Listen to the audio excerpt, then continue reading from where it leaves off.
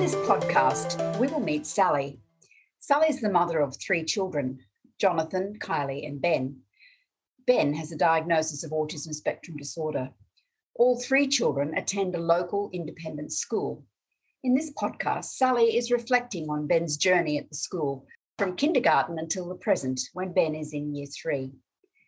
Hello, Sally, and thank you for agreeing to participate in this today. My pleasure. Lovely to speak with you. Sally, can you tell me a little bit about your family? Okay, well, my name is Sally. I am a single mother of 3 beautiful children. My eldest is Jonathan. He is 13 now, so a teenager, which is terrifying and fun. Then we've got Kylie. She is 11, just turned. And my youngest is Ben. He's 8. He's in year 3 now, and he has autism spectrum disorder. And when did you first notice that Ben started having difficulties? It's hard to say because it's been a journey. I would say I probably noticed from day dot that he was a bit different. But I think my eldest 2 children are so different from each other themselves, where they're like chalk and cheese. And then Ben came out and he was chorizo. So I wasn't sure if that was just sort of normal, all kids are different, or if there was something else going on.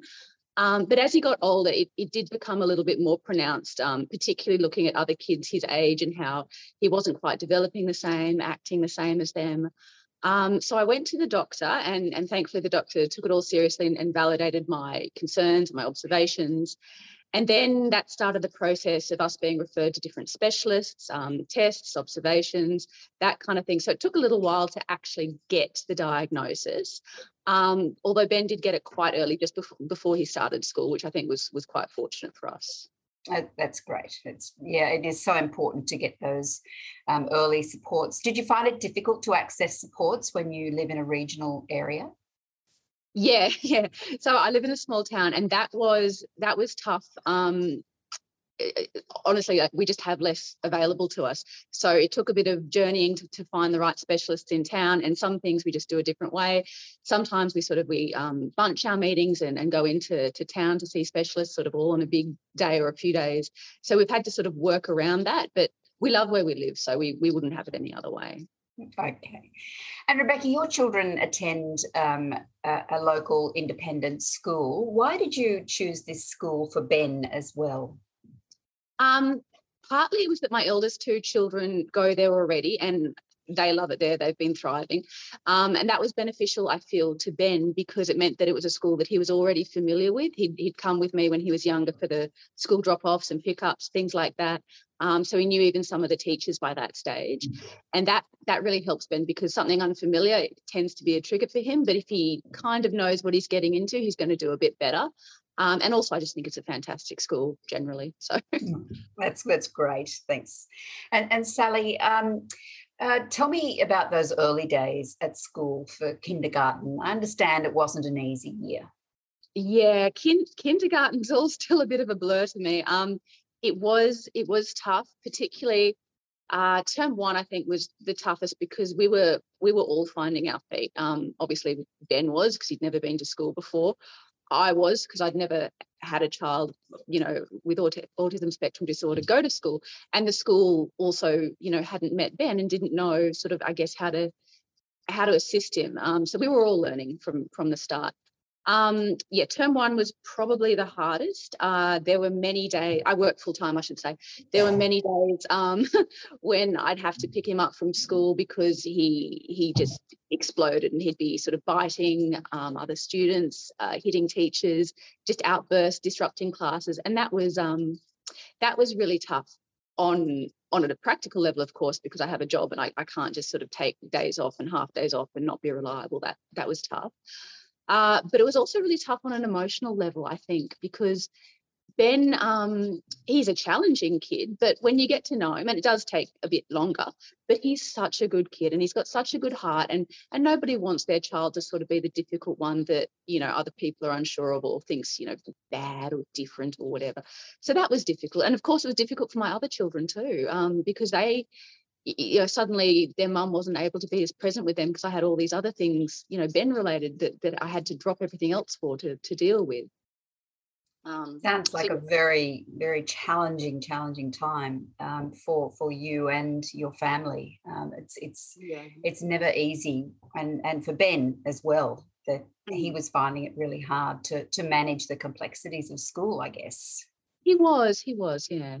It did get a bit better. I think term two, we sort of reached almost crisis point. I think I burst into tears with the teacher at one point.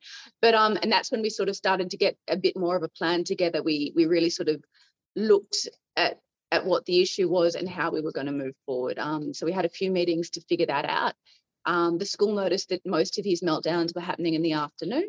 So we thought maybe it's sort of a bit too stimulating. Maybe we should break that up. So I think it was about term two that we started.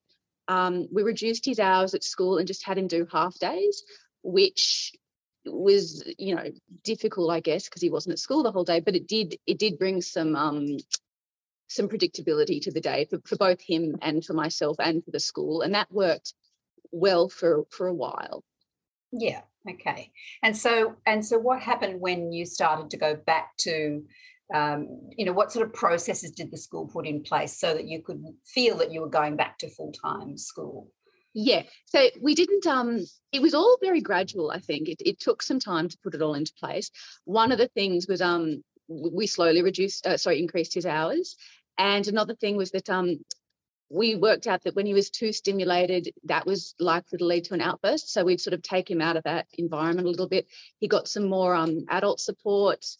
I think towards the end of, I think it was end of term two that we started having some of his specialists attend the school, and that was sort of the other half of his day, and that was a godsend because truth be told, I had let some of those appointments drop because it just wasn't possible. I was having to make up work hours and I couldn't take him to specialists.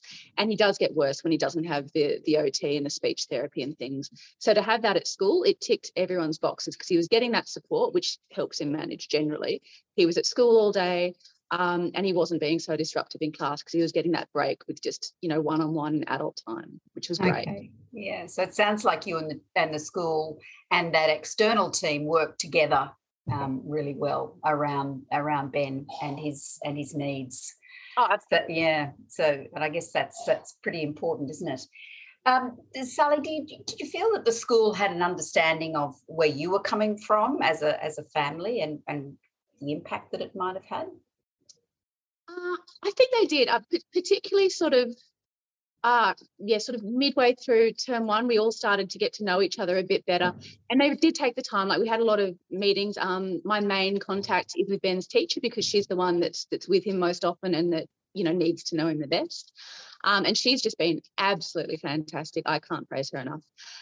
So the school did take the time to get to know us and my work schedule, where I can be flexible and where I can't, and get to know Ben too, and his support people helped with that as well. Okay, that's excellent, and we certainly know that it's that joint planning and working together that actually makes a difference for young people who are having these difficult times. Yeah. And I guess now that he's in year three, and that must seem a long time ago since kindergarten. And how have things been in the last year or so? Well, by the end of kindergarten, he was attending school for the full day, which was like amazing because to see him at the start of the year versus how he was at the end was just a complete turnaround. And he's maintained that right up until year three. So he's still going for the full day. There's, he has autism spectrum disorder. So there are still some tough days, but by and large, the teachers and the support people and myself too were able to know his triggers, and we can see when he's starting to escalate and nip it in the bud before it becomes a big explosion and throws us all into chaos. So we've all got really good at getting to know Ben. Okay, and I understand Ben has some quite quirky interests as well, which he does. I think at the moment it's submarines. It's good. It's good that we know these things because we can often use those when we're doing our planning. Yeah, he knows everything about a submarine. If you need a submarine expert, he is your guy. Okay. Sally, I'm really pleased to hear that things are going so well for Ben now, and that collaborative planning process that the school has used with you and in spite of difficult times, was in the end the way in which you were able to work together to really support Ben so that he can access and participate in school life. Absolutely. We had a couple of meetings, and we learned, I feel like it's not just Ben that's learning to communicate better, it's me too, because we all had to sort of sit down together and say, all right, what is the issue and what are our needs here? And, Ben's needs, obviously, is he needs to go to school, he needs to learn, he needs to have socialization and, grow up as normal as possible. And as his mum, I'm his advocate for that. The school obviously needs to have a teacher that's able to teach, that's, has got other students to look after, and that doesn't need to be assaulted effectively, the biting of the other students, the hitting, that kind of thing, that wasn't on. And I needed to be able to know, what my work schedule was, if I was expected to do a full day or if it was going to be a half day.